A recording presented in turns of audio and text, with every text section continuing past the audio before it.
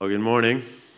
Hey, welcome to Bridgewater. If you are new here, I want to welcome you. If you are family and been back in a while, I just want to say it's great to have you with us this morning. Hey, we are in week 3 of our series, The Good Work, because changing the world is what Jesus died for.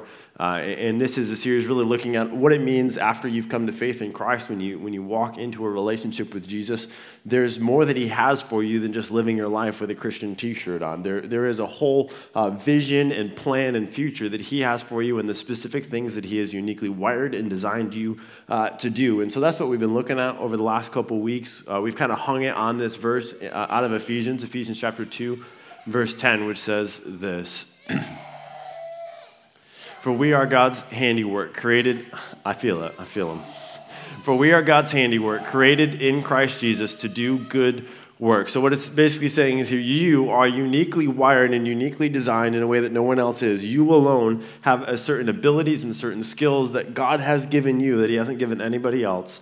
And he has prepared those in advance for you to do. So often we spend so much of our time trying to figure out what our vision is and our purpose and where we're going. And God's up there in heaven saying, I already know. If you'd come to me, I'd give it to you. And we said in week 1, how you begin to discover some of those things are the things that burden your heart or the things that maybe you feel passionate about are pretty good indicators for the things that God may call you to do. And there's specific spheres. Maybe he's called you to influence education. Maybe he's called you to work with foster care, to work with troubled kids. I don't know what the specific sphere is for you, but we said they will always have people at its center.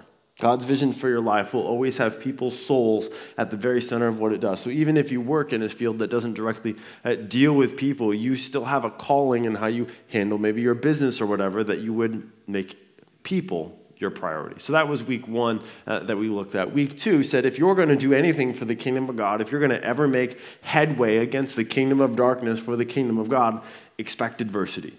Don't be surprised when you wake up on Sunday morning feeling worse than you do every other day. Why? Because we're pushing back against the kingdom of darkness. And so what happens often is we start to head down this road of obeying Jesus, and then it gets tough. And then there's persecution, or then there's accusations against us. So there's all these different tactics of the enemy like we talked about last week. And there's not this open door that we think of often where if it's God's will, it'll be easy. No, if it's God's will, it means that the enemy is going to try to stop it. And so we ended last week by basically asking the question, where's your line? When you're obeying Jesus and you come to the point and you hit that bump of, no, that costs me too much, will we, in allegiance to Jesus, move that line, or does something else claim the ultimate allegiance of our heart? Be it our comfort, be it our family, be it our status. What is it that says, no, Jesus, you've asked too much? And the question was begged, would we move that line as we looked at Jesus, who had no line, who went to the very grave for you? And so that was the end of week 2. All of these lessons have been coming out of the ancient text in the book of Nehemiah. It is written about an ancient people.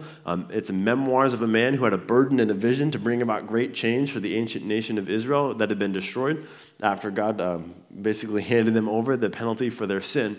And so what we're going to look at today is as they begin to rebuild the wall, and they're actually doing the work now of rebuilding the wall, there's some incredible lessons for us in there as to who is actually involved in rebuilding this wall. Because when you think about a project like this, so basically the walls of Jerusalem that they're rebuilding were about 22 feet wide and about 25 feet high. Okay, so it's pretty lengthy. It's 4.5 miles long, and there's 11 different gates all throughout the city. So if you go down this road and you continue into New York State and you come to the Dick's Sporting Goods warehouse there, that giant monstrosity, you'll see a lot of fence. So in an interim season of my life, I built fences for a living, and I built the fence around that entire property. It's over 3 miles of fence. Now, I'll tell you, about 1.5 miles, I thought my life was over. Like, I thought I would never get to the end. And if you've ever built chain link fence, every 10 inches you have to put these ties on, and they're like these really kind of annoying little clips that you have to put in, and you have to like hand tighten both of them every 10 inches for 3 miles. And partway through there, I thought, is this purgatory? Like, I don't even believe in purgatory, but this is what it feels like. So I had machines, I had concrete, and I had skilled workers, and it still felt endless. Nehemiah and his crew, didn't have any of those things. They had donkeys and levers and a bunch of unskilled people. So we're going to look at some text that's probably the most riveting passages you've ever read in the Bible. Not true. They might put you to sleep, and you'd probably skip them most often. However, in this text, there's some really important information for you as you consider the things that God has called you to do, and where is our heart attitude at it when God asks us to do something. If you open up your Bibles to Nehemiah chapter 3, we'll start there. Nehemiah chapter 3, verse 1 says this: Eliashib the high priest and his fellow priests went to work and rebuilt the sheep gate. They dedicated it and set its doors in place, building as far as the Tower of the 100, which they dedicated as far as the Tower of Hananel. The men of Jericho built the adjoining section, and Zakur, son of Imri, built next to him. So, as you read through this, if you're not too familiar with the ancient structure and where everything was placed, the men of Jericho would have come from over 18 miles away. Now, the road wasn't just an easy road. If you know the story of the Good Samaritan, the dangerous road where the Samaritan or the individual is hurt and everybody runs by him, well, it was on that same road. It's an incredibly steep, incredibly hot and dangerous hike. It would have taken over 10 hours to get there. Now, when you read this, it's easy just to brush by this, but if you pause a second and you go, here's some guys who are never, ever, ever, ever going to live in Jerusalem. They're never going to be inside this city. They're never going to benefit at all from being in Jerusalem or even helping Jerusalem. And yet, they risked their lives to hike 10 hours through the hot desert to fight opposition for their neighbors, and they'd never get any return from it for themselves, ever. And that strikes me, because I don't know about you, but I haven't walked 10 hours to help anybody recently. Now, I help people, but again, there's this limit, and I'm struck by these guys because often what I hear in service, and probably is true in my own heart from time to time, is that we'll do things if there's something in it for us. Oh, that ministry just doesn't really fill me up. Like it's just an act of duty. It doesn't really fill me up. Well, I'm sure it didn't fill the men of Jericho up. Well, what's in it for me? We don't ask that question outright, but the question behind it sometimes is, okay, I'll help you, but I need some return off that. These men just said, no, I'll serve. There's absolutely nothing in this for me. Only you gain from this. And I think what you see in there is just this beautiful servant's heart that says, whatever they need is, I'll do it. It's awful, and it's no fun, but sometimes things just have to be done. Right? Let's keep reading in verse 3 here. The fish gate was rebuilt by the sons of Hassanah. They laid its beams and put its doors and bolts in place. Meremoth, son of Uriah, and the son of Hakaz, repaired the next section. Next to him, Meshulam, son of Berechiah, the son of we're just going to skip that one, made repairs. Next to him, Zadok, son of Ba'an, also made repairs. The next section was repaired by the men of Tekoa, but their nobles would not put their shoulders to work under their supervisors. Now, if you can bear through me butchering all of those names, you see something incredibly interesting here in verse 5. So you got everybody's in. People were coming from miles and miles and miles away to help. But here's these group of nobles that they call them, or they're leaders, or they're important people of position who looked at everybody working and said, nah, I'm too good for that. No, I just think that need is supposed to be met by somebody else. I really don't think that's for me anymore. And what you see is just this pride that basically says, my position and my power have excluded me from needing to be a servant. My position and my influence tell me I don't have to do that level of service anymore. I don't need to do that. It's for those people. And how often in conversations have you heard somebody say, yeah, I see this need. Wouldn't it be great if someone met that need? What is that? That's not really for me. That's for somebody else. The parking lot, serving out there, it rains on them all the time. Wouldn't it be great if there was more parking lot guys?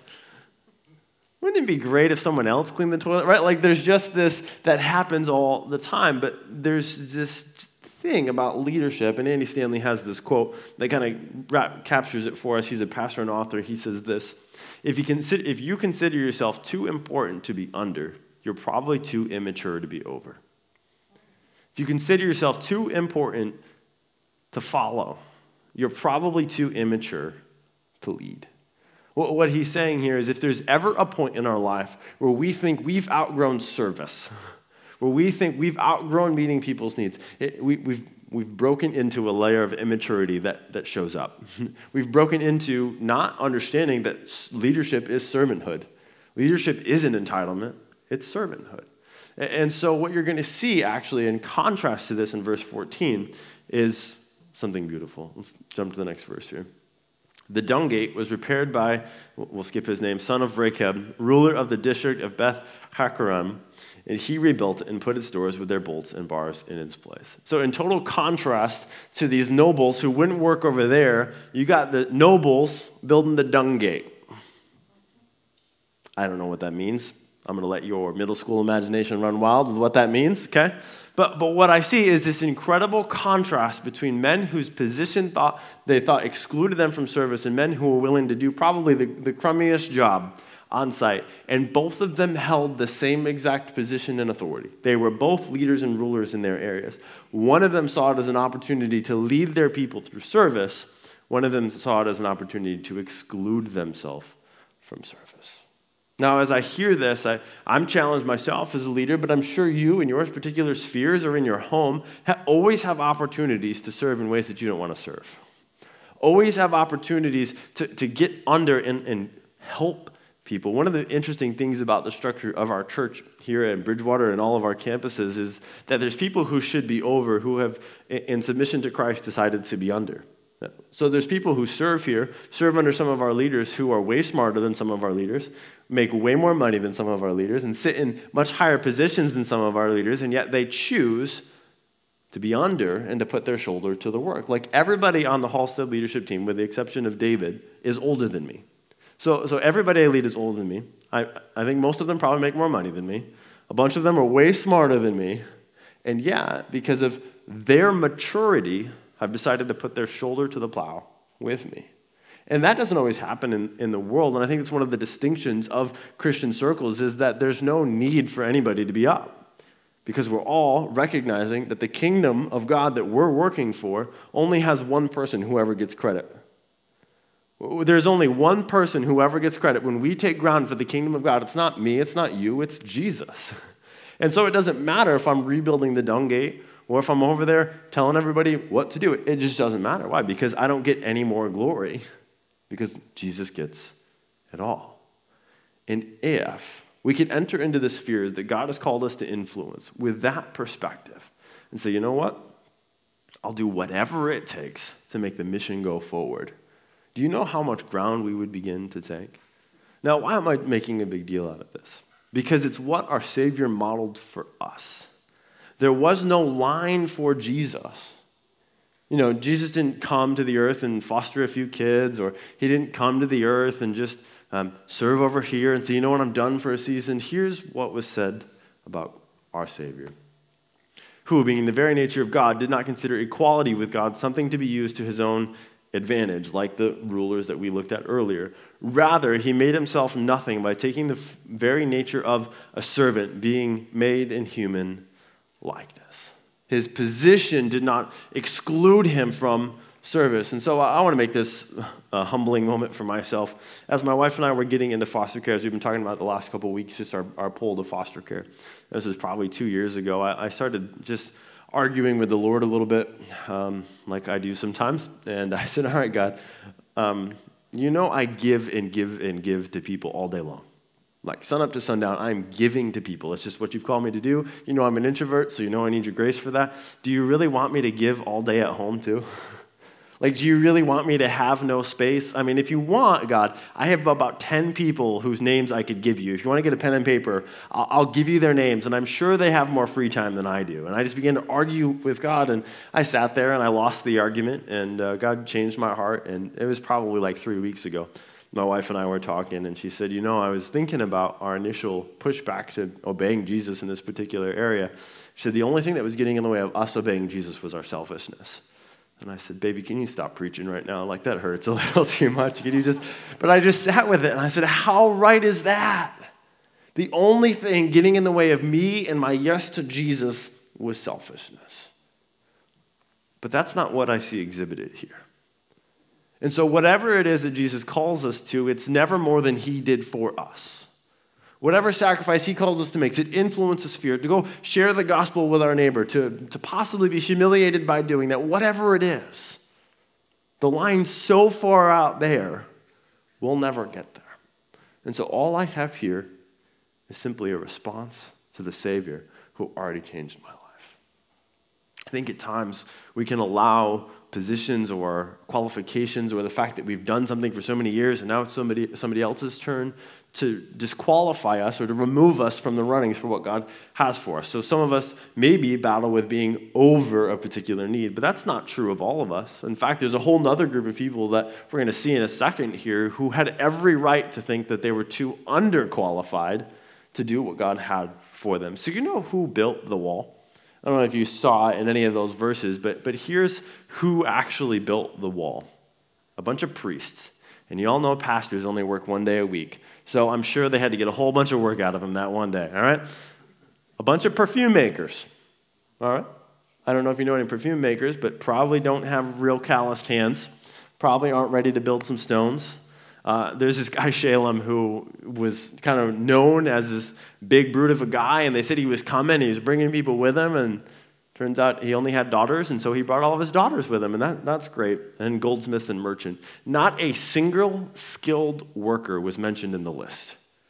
There was no carpenters, there was no masons, there was no engineers. None of them were listed in here. The people who built the wall were not the people who were the most skilled, the most qualified, the most incredible. The people who built the wall were us.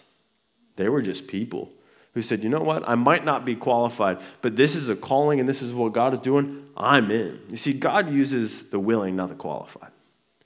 God uses the willing, not the qualified.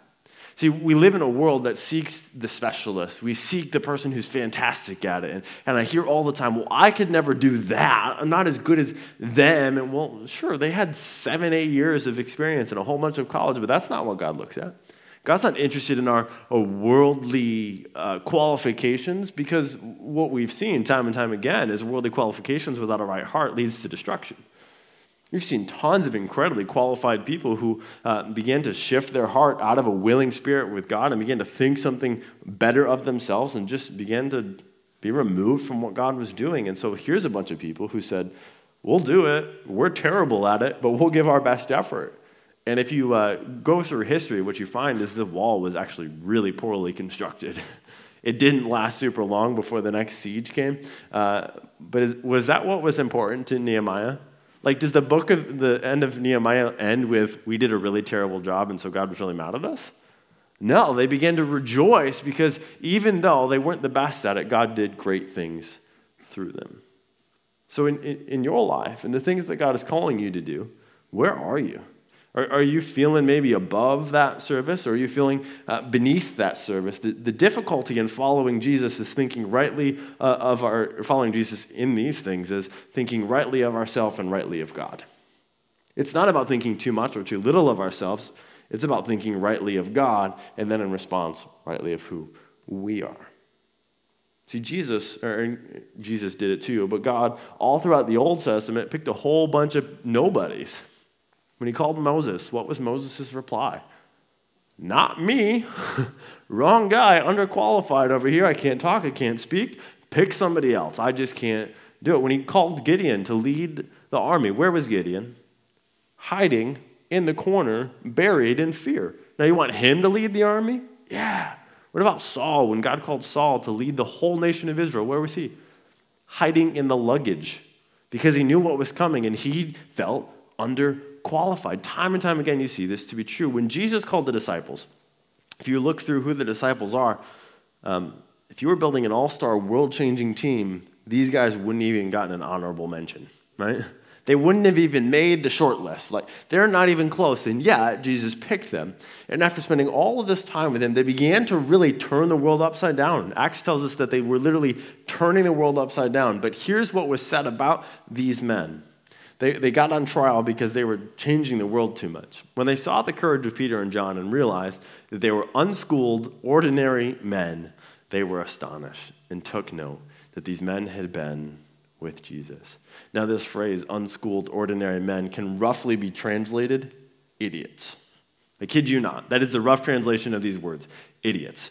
When they saw that Peter and John were idiots, they were astonished because they took note that these men had been with Jesus. And I take great comfort in this passage personally. When they saw that Matt was an idiot, but Jesus was doing stuff, I go, oh, okay, good. I'm in. All right, we're clear. What if you began to see past yourself? What you're good at, what you're not good at, what you're afraid of, and just forgot it? What if you were so entrenched in Jesus? If the Holy Spirit was so strongly moving in your life that if he said, go walk across the street and share the gospel to that person, you wouldn't even object. Because you go, all right, I'm not fantastic at this, right? You don't have to be a professional gospel sharer. You just need to believe in the love of Christ and know the truth to share. And what if every time Jesus asked you to do something, you didn't even think about yourself once? All you did was go, okay, God, you're with me, and I'm going. I have these thoughts for you. See, courage, it doesn't take an education. You don't need an education to be brave with the gospel. A servant's heart doesn't require a degree. There's no qualification to be a servant, and willingness doesn't belong to the privileged. The three things that are going to be called of us as we push back on darkness and follow Jesus into the spheres aren't for the qualified. They're for those who look at their Savior and go, I think I could do that because he's with me. Now here's what I'm not saying. What I'm not saying is that Jesus doesn't deserve our best. What I'm not saying is that Jesus isn't worthy of excellence. What I'm not saying is that Jesus isn't worthy of our absolute to the max effort. And in fact, there are some things and some certain qualifications you need. You see, a willing heart also implies an obedient heart. A willing heart also implies a pure heart, that I'm willing to follow God because God wants us to walk in confession and repentance. And so there are some disqualifications in there being sin. What I am saying, though, is that our current abilities are not a limitation on what God can do through you. Our current abilities are not a limitation on what God can do through you. What can get in the way, and has gotten in the way for many people, is the disqualification of sin, in which we don't walk in confessions and repentance. And what's sad is that it doesn't even mean that God's done with you. And I think people think when sin comes into their life that God's done with us. No, he's not done with you. He wants you to walk through a season of confession and repentance, but probably what will be true of your life, if I know anything about the Lord, is he's going to use your brokenness as his new platform. Maybe you walk through an addiction or a habit or a season of anger or whatever it is, and you think, well, that disqualifies me. Maybe it disqualifies you for something, but it doesn't disqualify you to be a willing vessel for what God might do through you. It just means you're probably going to have to be a little transparent about that brokenness and begin to use that, which is why I've never claimed to be a perfect pastor up here. I've claimed to be somebody who's walked in brokenness, met Jesus, and transformed, and I declared to God when I got into ministry, God, to use it. Use the brokenness, and that is a different level of willingness that some won't enter into. Because it means that I'm not as great as I think I am, but I know the one who is. As we close up, I want to read a passage out of 1 Corinthians that kind of summarizes everything we've been saying this morning. 1 Corinthians chapter 1 says this: brothers and sisters, think not of what you were, or think of what you were when you were called. Right? So basically what he's saying here is consider your brokenness. Whether it was anger, whether it was an addiction, whether it was bitterness, whether it was unforgiveness, wherever you were before Jesus found you, think of those things. Not many of you were wise by human standards. Not many were influential. Not many were of noble birth. Remember, 99% of us don't meet the qualifications. Verse 27, but God chose the foolish things of this world to shame the wise. God chose the weak things of this world to shame the strong. God chose the lowly things of this world and the despised things and the things that are not to nullify the things that are, so that no one may boast before him. What is he saying? That we are the foolish things. We are the weak things. We are the lowly things. We are the despised things. We. See, when God looked at you, when he looked at me, he didn't pick you because of your qualifications. He picked you despite your qualifications. He picked you despite your sin, in spite of those, and said, I'm going to choose that one because through that broken vessel, I'm going to look really, really good. Through that weak individual who is dependent and needy upon me, I will get much glory out of them. And so he chose us to be his mouthpieces. And if that's true, then it means it's not about me at all. And so when God calls me to step into foster care, it's not about me at all. It's about what God can do through me. When God calls me to walk up on stage, it's not about me. It's about what God can do through me. When God calls you to step into that school district and you don't know what you're doing in there or what in the world, when God shows up and does that, it's not about you. It's about him through you. Verse 30. It is because of him that you are in Christ Jesus, who has become for us wisdom from God, that is our righteousness, holiness, and redemption. He says, in Christ, you have everything that you need. You see, our willing submission to Jesus empowers us with everything we need to obey Jesus. Our willing submission to Jesus empowers us with every qualification we need to accomplish all that God has for us. He is our forgiveness. He is our righteousness. He is our holiness. He is our redemption. You need nothing else but Jesus. And if you'll submit to him through the Holy Spirit, you'll have everything you need to walk across that street and share the gospel, to step into that sphere, to step into the workplace with Christ. And here's the end result of everything. Verse 31. Therefore, as it is written, let the one who boasts, boast in the Lord. At the end of the day, when the wall's rebuilt, one person alone gets glory. And we rejoice that it's not us, but someone greater. So the question that remains for us at the end of this conversation is, are you willing? Are you willing? Whatever Jesus asks of you, does Jesus have your yes?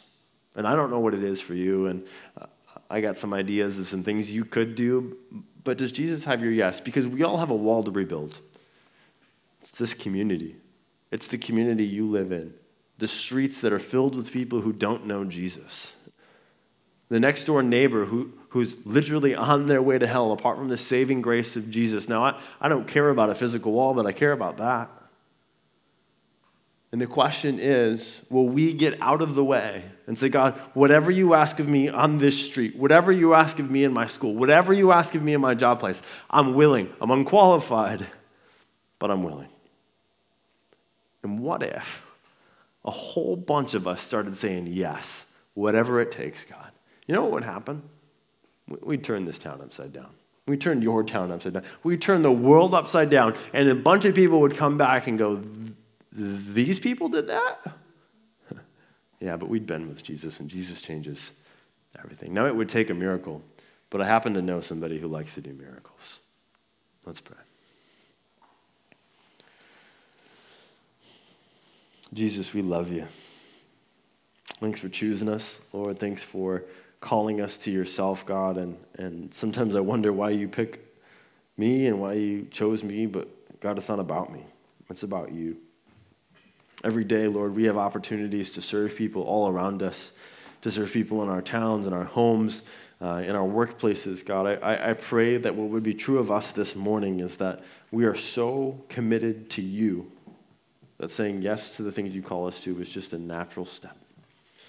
Lord, I thank you for the example you set of going to the cross, that your act of service had no end. Lord, I pray in our hearts that there would be humility and right thinking simultaneously, that we would never think too highly of ourselves or too little of ourselves, but we would think rightly of you and in response rightly of ourselves. Lord, I'm sure there will be many opportunities put in front of each person listening this morning, this week. I pray that you would give them the courage and the servant's heart to do whatever it is that you're calling them to do. If there's something already stirring on their heart, Lord, move us forward in following you, because we want to see lives change. We want to see more and better disciples, because you are worthy of the praise of every human that has ever lived. And we want to be a part of giving you that glory. Praise you and thank you in Jesus' name. Amen.